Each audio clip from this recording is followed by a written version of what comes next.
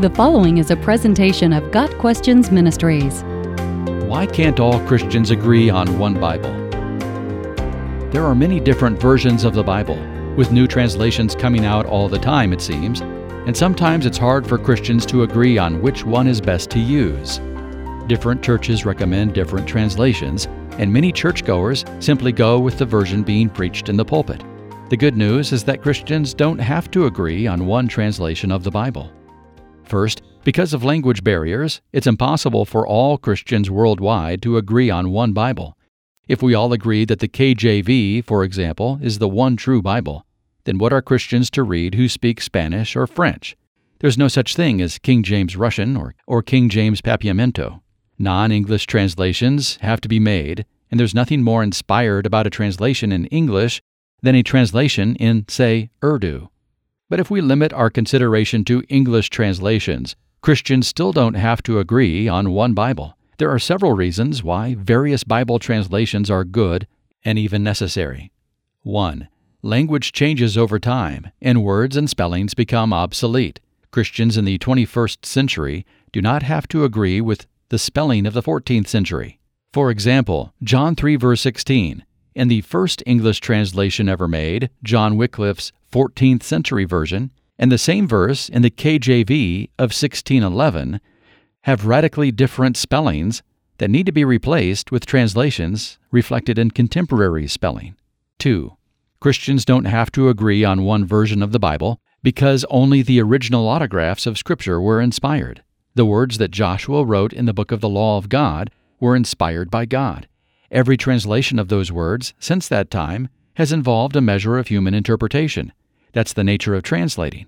For example, the Hebrew word Joshua wrote concerning false gods was nekar in Joshua 24, verse 23. That inspired word can be translated into English as strange, foreign, or alien, or the gods in question can simply be called idols. It's up to the translator, but the basic meaning does not change.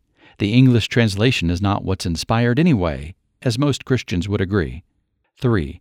Christians don't have to agree on one version of the Bible because such agreement would tend to foster autocracy and absolutism. Having different translations prevents any one group or church from saying only our translation is holy.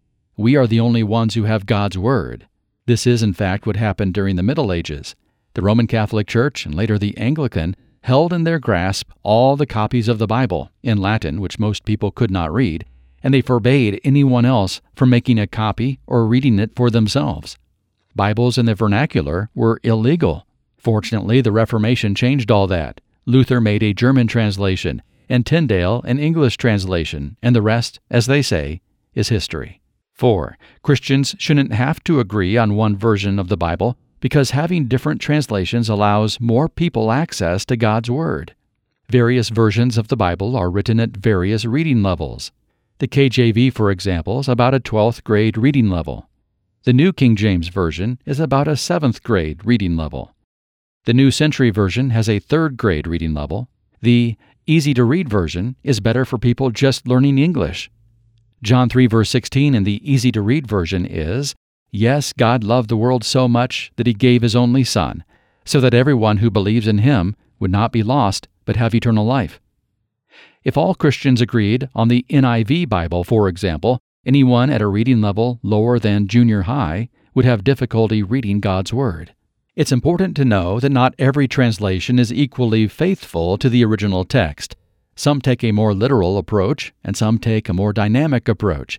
But all good translations of the Bible do their best to stay true to the original Greek and Hebrew texts and to accurately communicate the Word of God. In the final analysis, agreement on one particular translation is not all that crucial. Most of the differences are quite minor. Mark 3, verse 5, for example, reads like this in 4 popular translations. "He looked around at them in anger and deeply distressed at their stubborn hearts," New International Version. "And he looked around at them with anger, grieved at their hardness of heart," English Standard Version.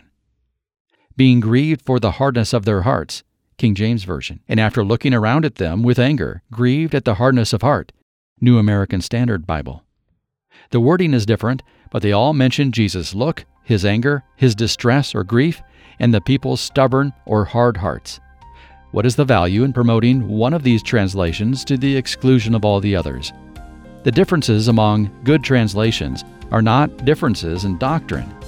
Whether we're reading the KJV, the NIV, the NAS, the ESV, or the ERV, Jesus is still the Lord and one and only Savior, and salvation still comes by grace through faith. Got Questions Ministry seeks to glorify the Lord Jesus Christ by providing biblical answers to today's questions. Online at gotquestions.org.